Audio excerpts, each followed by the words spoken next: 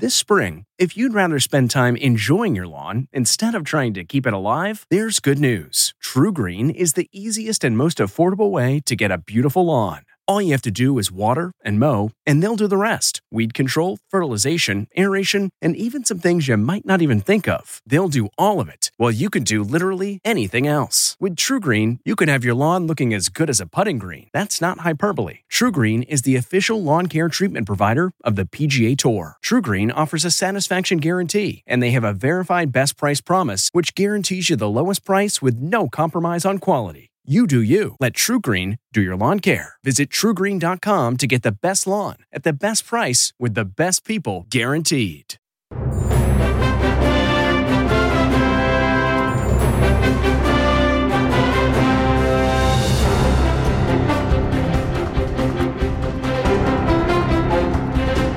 Good morning and welcome to Face the Nation. I'm Margaret Brennan.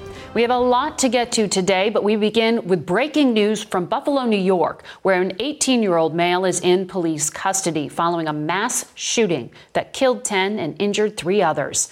That massacre is being investigated by the Justice Department as a hate crime and an act of, quote, racially motivated violent extremism. President Biden referred to it as an act perpetrated in the name of white nationalist ideology, and he has called for an end to hate-fueled domestic terrorism. CBS News correspondent Nancy Chen reports. A shooter, a mass shooter. A frantic scene after a gunman opened fire at a Tops supermarket Saturday afternoon, starting in the parking lot. Police say the heavily armed suspect shot 4 people outside, killing 3 before moving inside the store. When I first saw him shooting, he shot a woman, he shot a deacon, he shot another woman, and then he went in the store and started shooting again. That's when police say he encountered a retired police officer working as a security guard who fired multiple shots that hit the gunman, but didn't impact him because of his tactical gear. The suspect then killed the guard. Officers say the suspect held a gun to his own neck after encountering police, but eventually surrendered. This was pure evil. It was straight up racially motivated hate crime. Of the 13 people shot, 11 were black. The suspect, 18-year-old Peyton Gendron, is believed to have posted a hate-filled manifesto shortly before the shooting, which he also live-streamed on the social media platform Twitch, authorities say. A law enforcement source told CBS News the suspect allegedly yelled racial slurs during the attack. To see that sense of security shattered by an individual, a white supremacist who has engaged in an act of terrorism. Gendron is from Conklin, New York, about 3.5 hours from Buffalo. He was arraigned hours after the attack on a first-degree murder charge, pleading not guilty. A first-degree murder charge carries a sentence of life in prison without parole if convicted. The suspect is being held without bond and is set to appear in court again on Thursday. Margaret? Nancy Chen, thank you. We want to go now to the governor of New York, Kathy Hochul. Good morning to you, Governor. Good morning. I'm happy to be here, to be on the show, but it's a very tragic day for all of us here in Western New York. It's my hometown of Buffalo. Well, our condolences to you and to that community. Are you concerned about further violence in your state?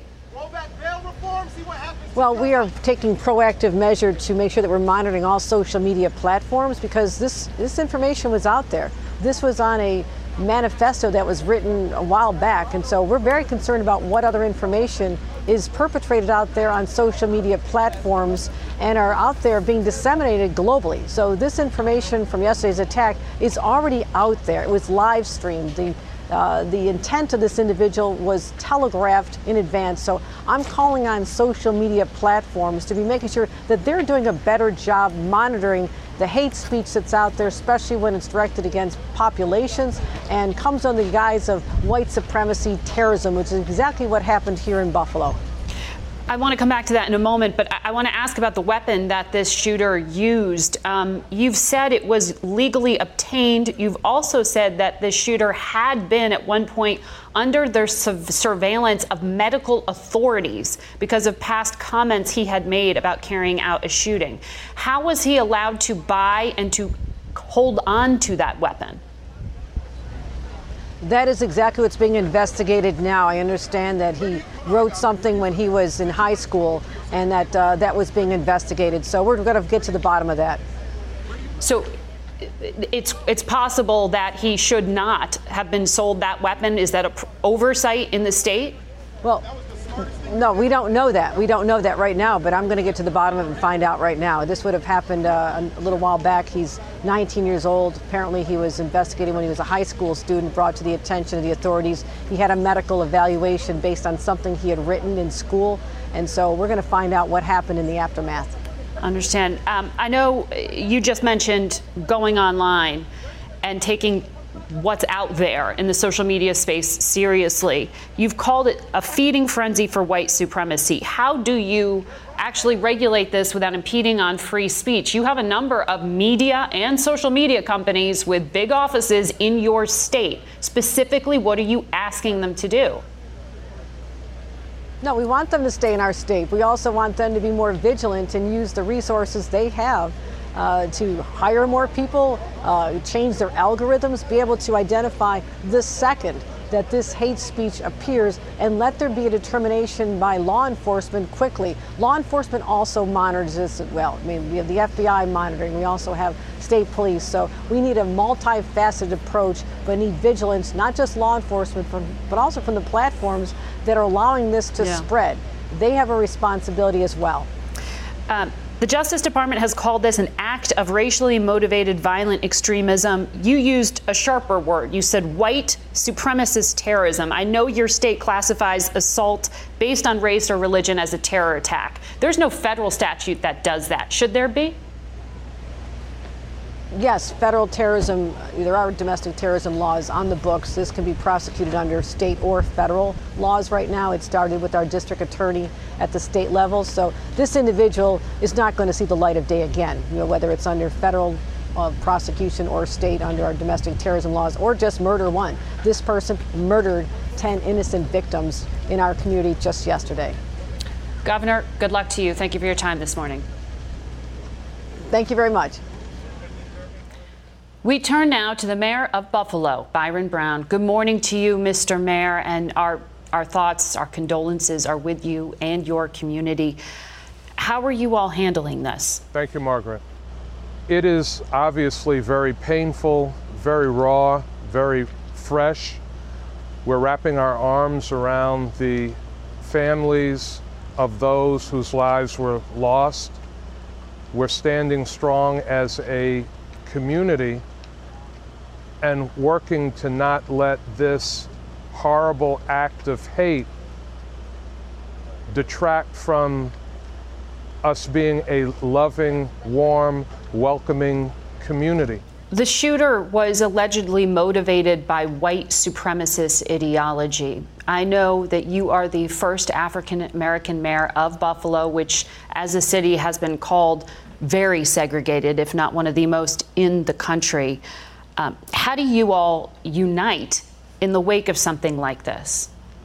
We're a mid-sized American city of over 278,000 people, and this part of the city, 80% African American, but diverse, with people of many different backgrounds living in this community.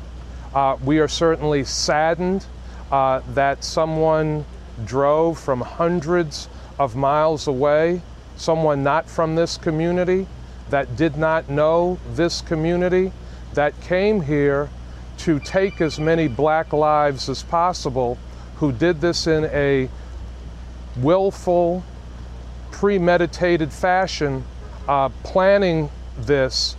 But we are a strong community, and we will keep moving forward. Is there an ongoing threat? Are your residents safe today? I think the question that we need to ask ourselves, are any residents safe in this country anywhere? We have to focus on sensible gun control. That said, after all of these mass shootings that have taken place in this country for different reasons, year in and year out, month in and month out, week in and week out. Let Buffalo, New York be the last place that this kind of mass shooting happens. Mr. Mayor, good luck to you, and thank you for your time today. Thank you very much, Margaret. We turn now to the economy, and we learned this week that the cost of things like food and energy rose compared to last month. Secretary of Transportation Pete Buttigieg joins us now. Good morning to you, Mr. Secretary. Good morning. Good to be with you. As a representative of the administration, I do want to ask you a little bit about this reaction to the events in Buffalo. You were once a mayor. Do you think that there should be a federal law criminalizing domestic terrorism? The president used that phrase, but that's not really on the books. I'll let the president speak to the legal outlook with regard to the definition of terrorism, but whether it's called that legally or not, this was terrorism, this was hate, and this would be a good day for every politician in this country, left, right, and center, every media figure in this country, left, right, and center, to come out and unequivocally condemn white nationalism, so-called replacement theory, and any other hateful ideology that could have contributed to something like this before it happens again. But should there be a federal statute that elevates things when those terms you just threw out there? Should there be an association directly with terrorism? Again, we don't know, obviously, all of the details that fit the legal definitions. What we know is that somebody traveled a long distance with an AR-15 to hunt human beings, to hunt black people. And we need to make sure that we root out that kind of hate. And, by the way, that we have a conversation about the availability of the kind of tactical weaponry that he seems to have had. And yet we seem to be having that conversation over and over and over again as a country.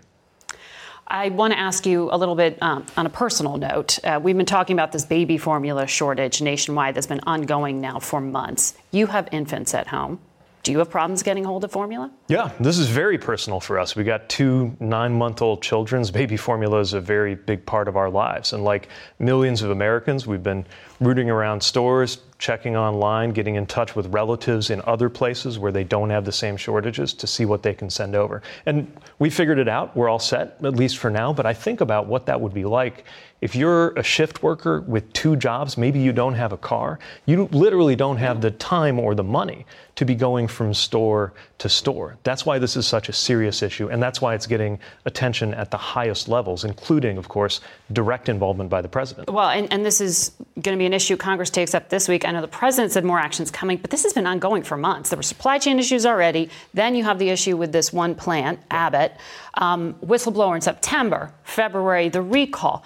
It's May. Why has it taken so long? And why did the president on Friday seem to say that it was new information to him? He said, if we'd been better mind readers, I guess we could have done something earlier. Well, look, the administration acted from day one after the recall, taking steps like creating more flexibility for the WIC program to help rebalance the availability of formula in the states. There are more actions that are underway, including looking at imports. But fundamentally, we are here because a company was not able to guarantee that its plant was safe, and that plant has shut down. But that is the federal government's job as regulators to help ensure as safety regulators, of the yes, plant. But let's be very clear. This is a capitalist country. The government does not make baby formula, nor should it. Companies make formula. And one of those companies, a company which, by the way, seems to have 40% market share, messed up and is unable to confirm that a plant, a major plant, is safe and free of contamination. So the most important thing to do right now, of course, is to get that plant in Michigan up and running safely. And that's the work that's going on between the company and the FDA. It's got to be safe, and it's got to be up and running as soon as possible. But this is the difference between a supply chain problem, in other words, a problem about moving goods around, and a supply problem, which has to do with whether they're being produced in the first place. Now, the administration's also been working with other companies to try to surge their production. That's led to an increase in production, which is helping to compensate. But at the end of the day, this plant needs to come back online safely. And we'll have more on that later in the show, but because I know you're not the FDA commissioner, let me talk to you about the things you are involved more in, which is supply chain and procurement. how is the administration making sure that those essential ingredients that are actually required for something like formula are actually available? So a shortage of ingredients is not what led to the shutdown of the facility. It is right? a factor that has led to price inflation is one of the factors among many that has been blamed for months of problems with baby formula, even before the recall in February. Right, but America has the productive capacity to create the baby formula that we need. But you're trying to bring it in from Europe right now. Right, but that's because, again, we've got 4 companies making about 90% of the formula in this country, which we should probably take a look at. And is that an oligopoly?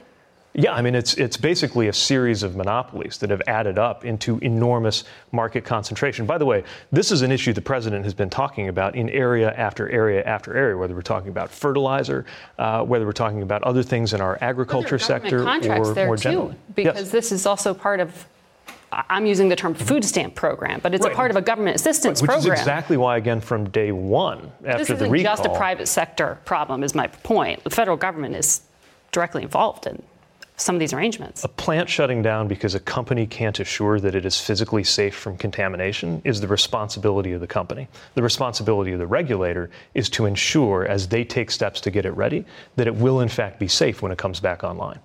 I have so much more to get to you as well. I want to get to you on inflation. Gas prices, highest ever price in the country, $445 a gallon national average. Are you asking Americans to drive less? No, what we're asking Americans to do is to obviously recognize that we're working this issue because we're feeling it too. I mean, all of us see that pain at the pump. Should Americans drive less? Look, what we want to do is create options for Americans to be able to get where they're going more affordably. It's why we upped the fuel economy standards so that by the 2026 model year, the cars will be so much more efficient if you have a gas car that if you used to have to fill up 4 times a month, it might be 3 now. Of course, we're also working to make electric vehicles more affordable because that has a huge benefit, especially in terms of protecting families from these kinds of price battery volatility. Components are also a supply chain issue. Right. So are we going to take that as an excuse to do nothing and do the same thing forever? Or are we going to take that as an issue to work? We're taking it as an issue to work on. But right now, with existing technology, we know that we can get more Americans into these vehicles. And we also know, right, that with gas prices on the rise, and the president's acted with the Strategic Petroleum Reserve, he's acted with ethanol flexibility to try to stabilize those prices. Mm-hmm. But we also know right now that we could be lowering other costs for Americans. And this is the most important thing I think we need to take a hard look at right now when we're fighting inflation with everything that we've got. That we made the case to lower the cost of insulin to $35 and faced basically unified Republican opposition, tried to lower the cost of prescription drugs, and were blocked from doing so. By congressional Republicans who then come around and want to talk about inflation without offering a plan. The isn't interested in things that didn't work, right, or didn't pass or aren't law. They want to know what's going on right now at their kitchen table and in their pocketbook. Well, I think they want to know what Congress is going to do to lower their costs, and we're making the case for that to happen. I want to ask you about what the administration thinks in regard to what some congressional Democrats, like Senator Warren, Speaker Pelosi also says she's putting forward a bill about price gouging by companies and banning unconsciously excessive pricing. This has been called dangerous and misguided nonsense by the Obama administration economic advisor Jason Furman. Do you agree that it is nonsense? I'm not familiar with all of the details of that legislation, but what I can tell you from an administration perspective is that there is guidance going out to crack down on price gouging where we see it. If price gouging arises in the formula market or the fuel market. Look, one thing that we know is that we're in this moment, right, where Americans are feeling the pinch on product after product. And some companies have become ridiculously profitable, notably including oil companies, which have specifically said they're not going to use the permits and the production capacity that they have. Why would they? They're incredibly profitable right now. They're not complaining. They're not unhappy about the situation. The public is unhappy. The president is unhappy. And we're taking action. We're going to leave it there. Secretary Buttigieg, good to have you here in person. And good luck with the baby formula. Thanks. Face the Nation. We'll be right back. Okay, it's time to commit. 2024 is the year for prioritizing yourself. Begin your new smile journey with Byte, and you could start seeing results in just 2 to 3 weeks. Just order your at-home impression kit today for only $14.95 at Byte.com. Byte Clear aligners are doctor-directed and delivered to your door. Treatment costs thousands less than braces. Plus, they offer financing options, accept eligible insurance, and you can pay with your HSA FSA. Get 80% off your impression kit when you use code WONDERY at Byte.com. That's BYTE.com. Start your confidence journey today with Byte. Delve into the shadows of the mind with Sleeping Dogs, a gripping murder mystery starring Academy Award winner Russell Crowe. Now available on digital. Crowe portrays an ex-homicide detective unraveling a brutal murder he can't recall. Uncovering secrets from his past, he learns a chilling truth. It's best to let sleeping dogs lie. Visit sleepingdogsmovie.com/Wondery to watch Sleeping Dogs, now on digital. That's sleepingdogsmovie.com/Wondery. And we turn now to Dr. Scott Gottlieb, former Trump FDA commissioner and Pfizer board member. Good morning to you, doctor. Good morning. I want to tap into your perspective as someone who ran the FDA. You just heard the administration's view that this baby formula shortage is really the failure of one company here, and that the FDA isn't necessarily fully responsible for ensuring things at that plant. I wonder how you respond to that. Well, look, these were persistent problems that appear to have been handled poorly, certainly by the company. FDA didn't exert all the oversight that they could have of that facility. There were known problems with that facility going back many years. There were findings on previous inspections. The agency had a 34-page whistleblower report in hand, making pretty serious allegations that there was data falsification and information withheld from inspectors. So these should have prompted more aggressive action earlier. I think now that that facility has been shut by Abbott and production isn't going on, it's going to be hard to clear the facility. The overhang of allegations of data falsification are going to be the kinds of allegations that are hard for the agency to clear, even if they're not able to prove a causal relationship between the infections that we saw in children and the facility itself, which so far the agency hasn't been able to prove, and they may never be able to prove that. Mm-hmm. You just said that the FDA didn't do all it could. We know they didn't inspect the Abbott facility back in 2020. They stopped inspecting some places during the pandemic that weren't mission critical. Isn't baby formula mission critical? How does the facility not get inspected by the FDA? Well, look, it is mission critical. And during the government shutdown, we actually preserved inspections of infant formula plants because of the risk associated with those facilities. When you were in facility office. Probably should have been inspected, especially when I was in office, especially given the fact that there had been prior findings there. The fact that FDA went into that facility this year and found 5 different strains of Coronabacter, that is a serious concern. It doesn't appear to have been a state-of-the-art facility based on the findings in that 483. So they should have been under closer supervision. Look, we have sort of the worst of both possible worlds right now. We have a regulatory scheme that's stringent enough that it does create obstacles to getting into the market for new entrants. There's only been one new entrant in the last 15 years. That's a domestically based manufacturer, a company, Byheart. But at the same time, it doesn't provide stringent enough oversight of the resulting oligopoly. 3 companies control 80% of the market to ensure that there's no snafus that can cause shutdown in those facilities. And so when you do have a shutdown, when the market's that concentrated, it creates these distributed shortages that we're seeing right now that are very hard to resolve. They're going to eventually need to get that facility reopened. The timeline for that is very unclear right now. And that's what I wanted to ask you. I'm sure the FDA commissioner will be questioned about that on Capitol Hill this week. But you said it's a broken market and you're pointing to regulation failures. That whistleblower report said they failed to maintain proper records and released untested baby formula. There's all sorts of allegations in here. Does this sound like criminal behavior to you?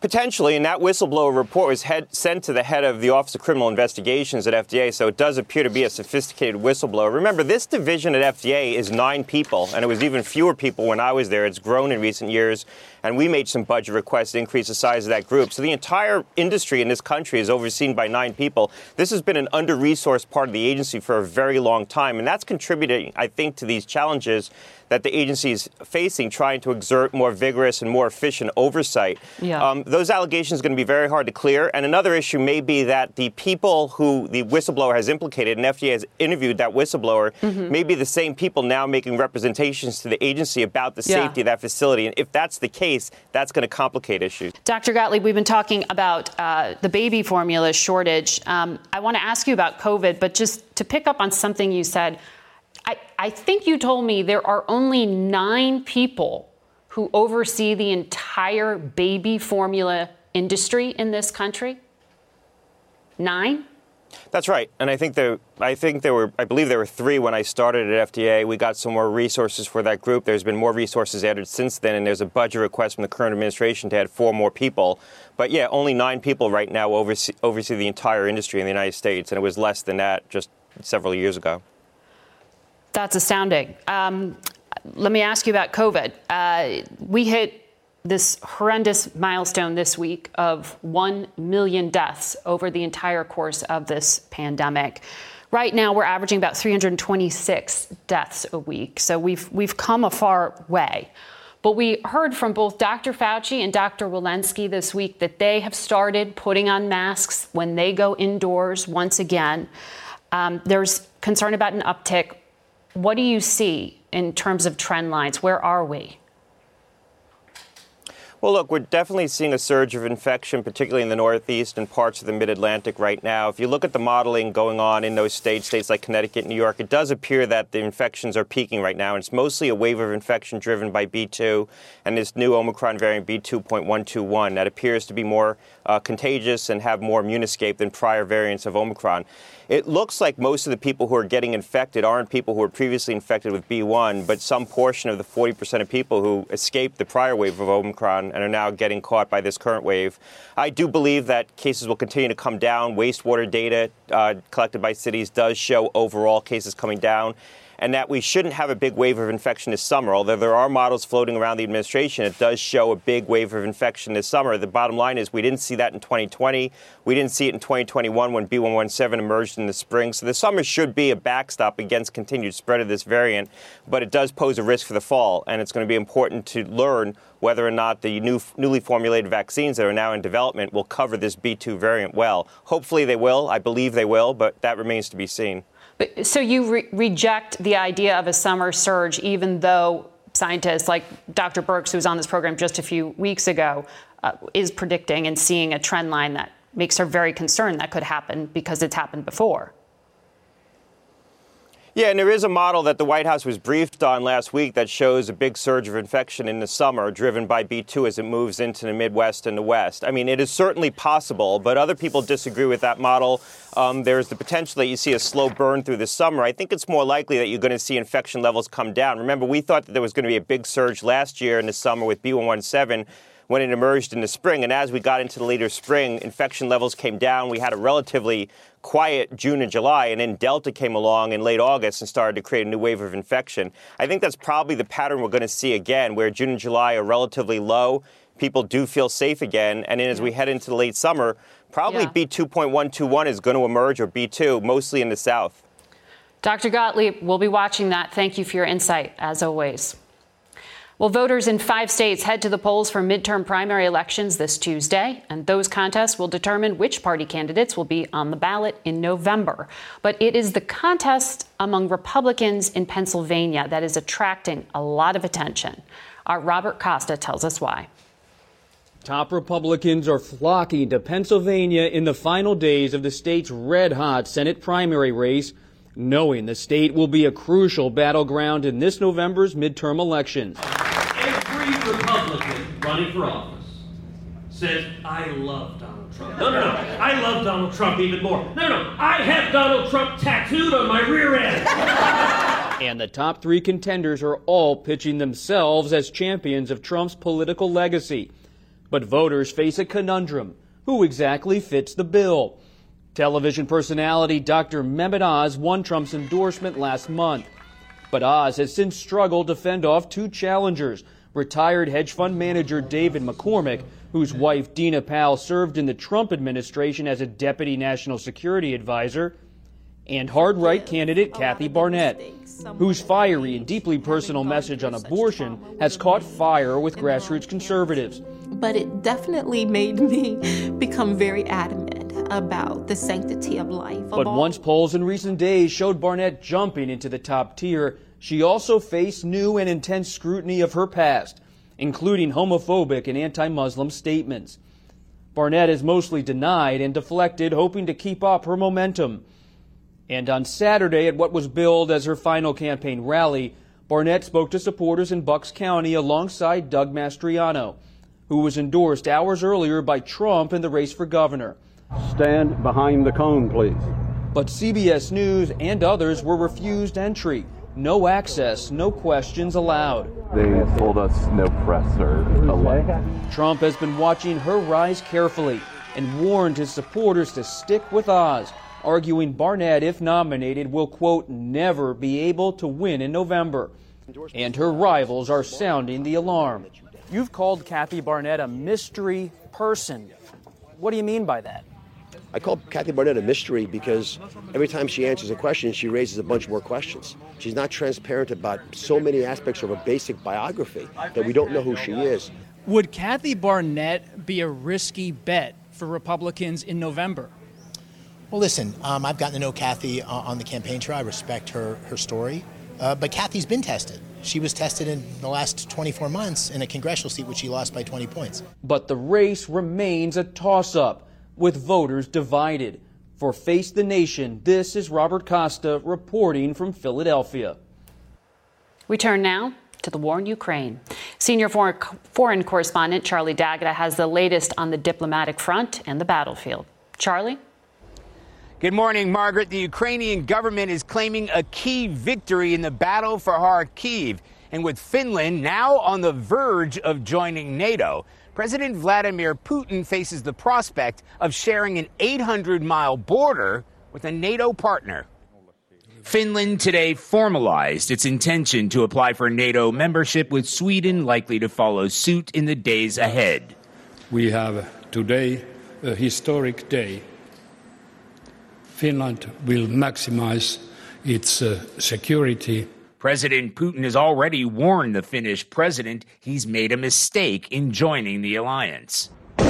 It comes as Russia has faced significant losses, pulling back from Ukraine's second-largest city of Kharkiv. But the shelling continues. 67-year-old Vera Kosolapenko lost everything to a Russian missile. This was my home, she said. Yesterday, it was burned down. Russia has now turned its firepower on eastern Ukraine's industrial Donbas region, targeting infrastructure, bridges, oil refineries, warehouses. But standing here, looking at the size of this crater in the middle of a dirt road in a quiet residential neighborhood, it's hard to know exactly what the Russians were aiming for. The sheer devastation caused by an airstrike in Bakhmut that tore homes apart, leaving residents homeless and furious. We need help, a woman shouts in despair. Everything is destroyed, broken. Salvaging what's left of their homes and their lives. British military intelligence reports that despite that kind of bombardment, Russia has failed to achieve substantial territorial gains in the past month. And it's likely Russia has lost around a third of the ground forces it committed to the invasion of Ukraine. Margaret? Charlie D'Agata, thank you. We'll be right back.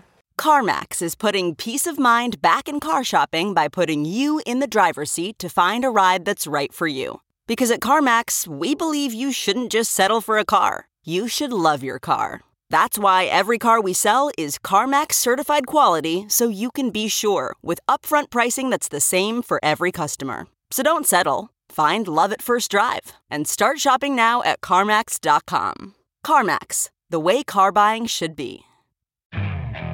Okay, picture this. It's Friday afternoon when a thought hits you. I can spend another weekend doing the same old whatever, or I can hop into my all-new Hyundai Santa Fe and hit the road. With available H-Track all-wheel drive and 3-row seating, my whole family can head deep into the wild. Conquer the weekend in the all-new Hyundai Santa Fe. Visit HyundaiUSA.com or call 562-314-4603 for more details. Hyundai, there's joy in every journey. We want to return now to the economy and the financial challenges facing this country. We turn to the former CEO and current senior chairman of Goldman Sachs, Lloyd Blankfein, who joins us from Watermill, New York. Good morning to you. Good morning, Margaret.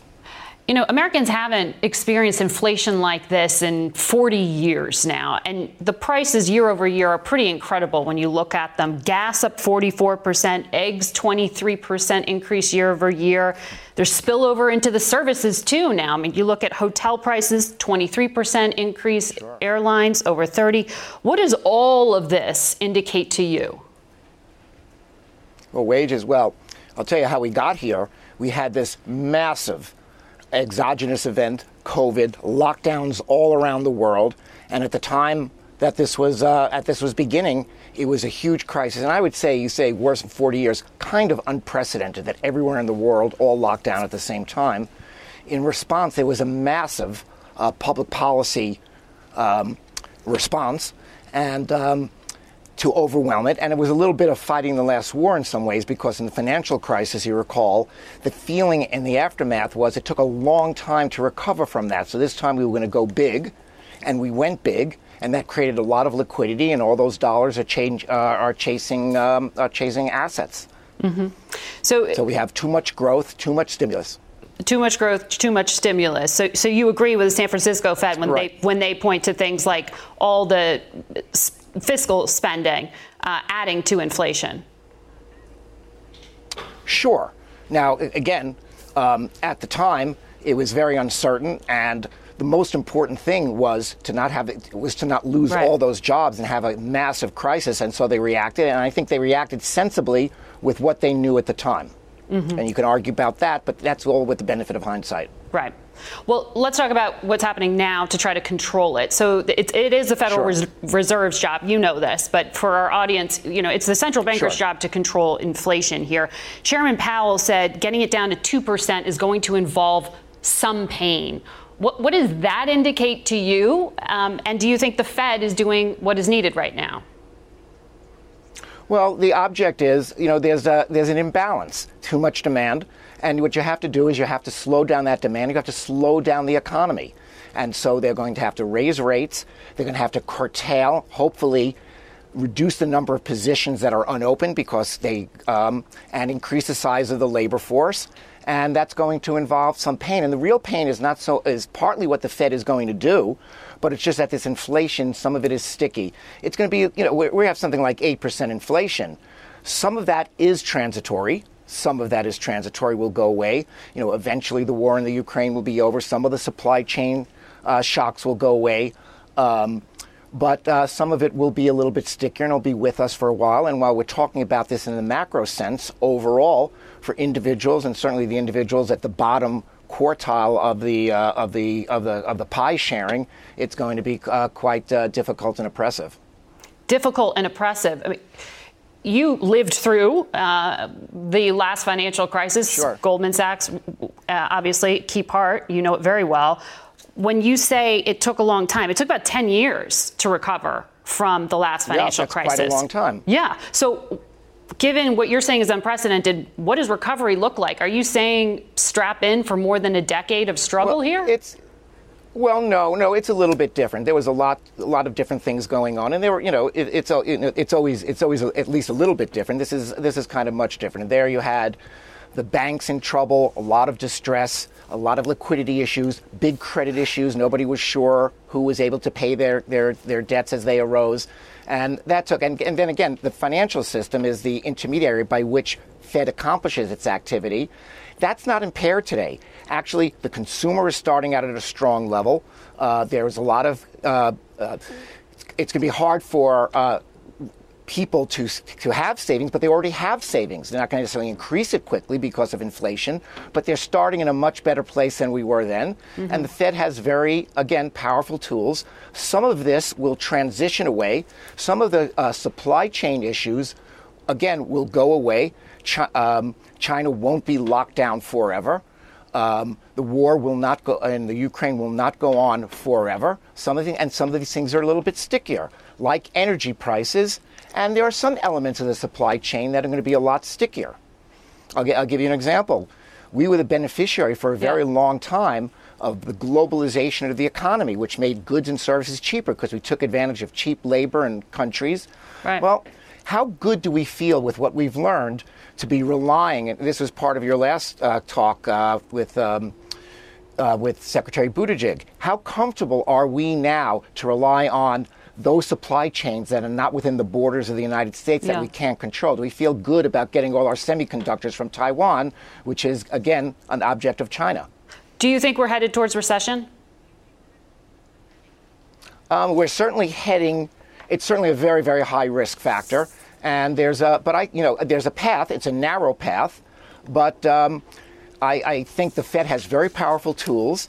It's hard to finely tune them, and it's hard to see the effects of them quickly enough to alter it. But I think they are. I think they're responding well. I think it's definitely a risk. If I were running a big company, I would be very prepared for it. If I was a consumer, I'd be prepared for it. But it's not baked in the cake. All right. Lloyd Blankfein, thank you for your insights. We'll be back in a moment. Okay, picture this. It's Friday afternoon when a thought hits you. I can spend another weekend doing the same old whatever, or I can hop into my all-new Hyundai Santa Fe and hit the road. With available H-Track all-wheel drive and 3-row seating, my whole family can head deep into the wild. Conquer the weekend in the all-new Hyundai Santa Fe. Visit HyundaiUSA.com or call 562-314-4603 for more details. Hyundai, there's joy in every journey. Okay, picture this. It's Friday afternoon when a thought hits you.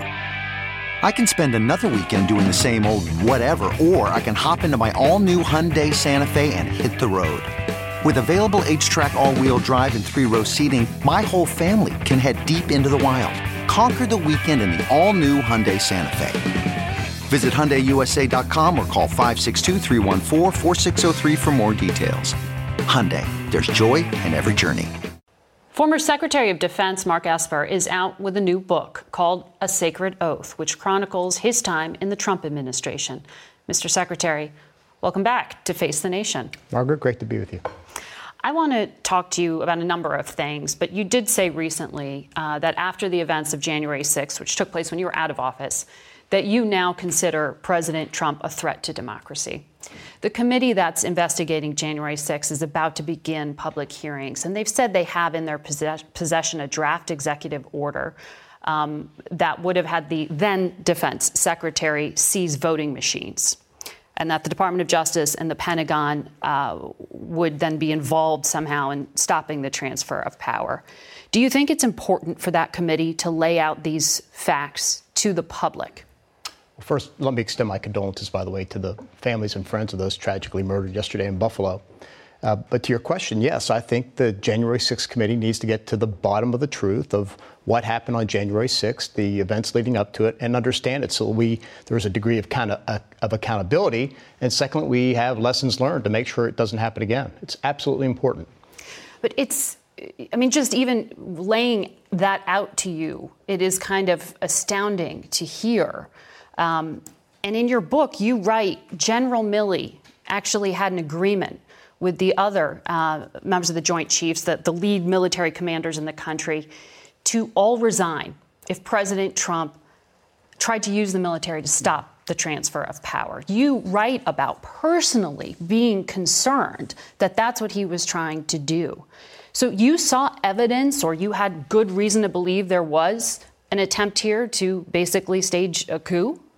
I had a lot of concern about what might or might not happen in the months leading up to the election, right? There was talk about conducting military strikes against other countries. The president through the summer was talking about sending troops into Seattle and Portland. And I write about in the final days, I have this private meeting with the head of the National Guard and General Milley, and I talk about what might or might not happen the day after the election, concerned that there may be the use of the military somehow to influence the outcome. And look, there's been a lot of criticism about why I didn't speak up. It's because I wanted to be there on the spot if any of these things happened, to be the circuit breaker. Because the only two people in the United States that can deploy troops, U.S. military troops, are the president and the Secretary of Defense. And I was in that pivotal position to act if I thought something was outlandish, irresponsible, or would affect the institution of DOD or our country. That's That's what it came down to for me. So that's why you didn't resign. But why didn't you speak out as soon as you left office? I know you started writing the book within months, but why didn't you speak publicly about all of this? Well, the election was over. I think like many of us, I figured the president would challenge the election like others have done in the past. And after a few weeks, it would be over and we'd have a peaceful transition of power. But he did. There was an impeachment hearing about what happened with January 6th and about whether there were attempts to stop the peaceful transfer of power. You're saying you actually were worried about that yourself. Well, I was concerned. You always have to think through alternative scenarios, what might or might not happen. And I would have spoken out if called for to do it. I said on another network I would have certainly spoken out if he had won the election, but he didn't. And at that point in time, I was patiently waiting to see what would happen, make sure that the peaceful transfer of power happened. As you know, I joined my other, the living secretaries of defense, wrote an op-ed on January 3rd, 3 days prior to the transition, expressing our concern about the peaceful handover of power and warning the Pentagon, if you will, about the importance of them doing their duty. You talk about and have spoken quite a lot this past week about the events in Lafayette Square. Right. And it's an important bit of the public record. You were in the Oval Office with the president, and he spoke about a very specific number, 10,000, of active duty troops potentially being sent into the streets of Washington, D.C. I want to play a clip for you here because I asked the then Attorney General, Bill Barr, about exactly that. A senior administration official told our CBS's David Martin that in a meeting at the White House on Monday morning, the president demanded that 10,000 active duty troops be ordered into American streets. Is that accurate? No, that's completely false. That's completely false. Sunday night. The president did not demand that? No, he did not demand that. Why do you seem to have different recollections? I don't know. I read about this in my book, that Bill Barr and I have different recollections. Of course, if you go through my story, you'll understand that the president calls over to the Pentagon earlier that morning and talks about 10,000 troops. That's when I'm first made aware of this request. And look, I don't know why we have different recollections. I think in all these cases, people hear or see different things. But I'm 110% confident of what the president was seeking that morning. The former attorney general said it was completely false. Do you think that was an effort to deliberately mislead the public? I don't know. Again, people have different recollections. People have asked me about things that I simply can't recall. All I know is the way we diffused this is Bill Barr, to his credit, because he was a good partner on this stuff, put forward 5,000 law enforcement officers. And I put forward up to 5,000 National Guard to take care of this. I mean, do the math, 5,000 and 5,000. You're trying to retrofit this 10,000 arbitrary number. I'm trying to kind of give him his 10,000 without giving him 10,000 active duty troops. And we pulled it off. And thank goodness it was the way to kind of get that down, get out of the room and get on with what we needed to do. Are you concerned that if the former president stands for election, that he will surround himself with people who you're deeply critical of, who didn't try to short circuit? I mean, you were very critical. Robert O'Brien, the national security advisor. You write about the chief of staff, Mark Meadows. You talk about Stephen Miller, all people who were egging on some of these instincts. Yeah, absolutely he will. He figured this out in 2020 after he beat impeachment. He talks about it. I describe this moment in the book where he thinks about the people he should put into office. And so, yes, that is a concern of mine if he runs and is reelected. Absolutely. But should any of those people have any proximity to public office right now? I don't think so, but that's my opinion. Well, they're names that we're watching and we will continue to cover. Mark Esper, a lot more in this book. It is worth reading. Thank you. We will be right back. Watch the CBS Evening News with Norah O'Donnell tomorrow night for an exclusive interview with the president of the company that makes the Enfamil formula for babies. That's it for today. Thank you for watching. Until next week. For Face the Nation, I'm Margaret Brennan. Today's guests were the mayor of Buffalo, New York, Byron Brown, the governor of that state, Kathy Hochul, Secretary of Transportation Pete Buttigieg, former FDA Commissioner Dr. Scott Gottlieb, and Senior Chairman of Goldman Sachs, Lloyd Blankfein, as well as Mark Esper, former Trump Secretary of Defense. The executive producer of Face the Nation is Mary Hager. This broadcast was directed by Shelley Schwartz. Face the Nation originates from CBS News in Washington. For more Face the Nation, we're online at facethenation.com. And you can follow Face the Nation and CBS Radio News on Twitter, Instagram, and Facebook. Face the Nation's also on our digital network, CBSN, at 12 p.m. and 4 p.m. Eastern Time every Sunday. If you like Face the Nation with Margaret Brennan, you can listen early and ad-free right now by joining Wondery Plus in the Wondery app or on Apple Podcasts. Prime members can listen ad-free on Amazon Music. Before you go, tell us about yourself by filling out a short survey at Wondery.com/survey. The Hargan women seem to have it all. From the outside looking in, we were blessed. My mom was amazing. But as detectives would soon learn, there was a lot going on inside the Hargan household. Ashley and I have been calling my mom and the house and Helen. Okay. No one's answering. 63-year-old Pamela Hargan gunned down in her own home. Her youngest daughter, Helen, lay dead upstairs. Patrol, when they arrived, assumed or thought that there might have been a murder-suicide. But for the detectives on the scene, there were things about the scene itself that were concerning to us on day one. Who would want to kill their mother and their little sister? There is no boogeyman here. It is exactly who we think it is. I'm Peter Van Sant from 48 Hours. This is Blood is Thicker, the Hargan family killings. Listen to Blood is Thicker, the Hargan family killings, early and ad-free on Wondery Plus starting May 1st. Hi, this is Jill Schlesinger, CBS News business analyst, certified financial planner, and host of the Money Watch podcast. This is the show where your money is not scary. It is a show that's all about you. It's your questions that make it possible for me to provide unconventional and entertaining insights on your money, and maybe more importantly, on your life.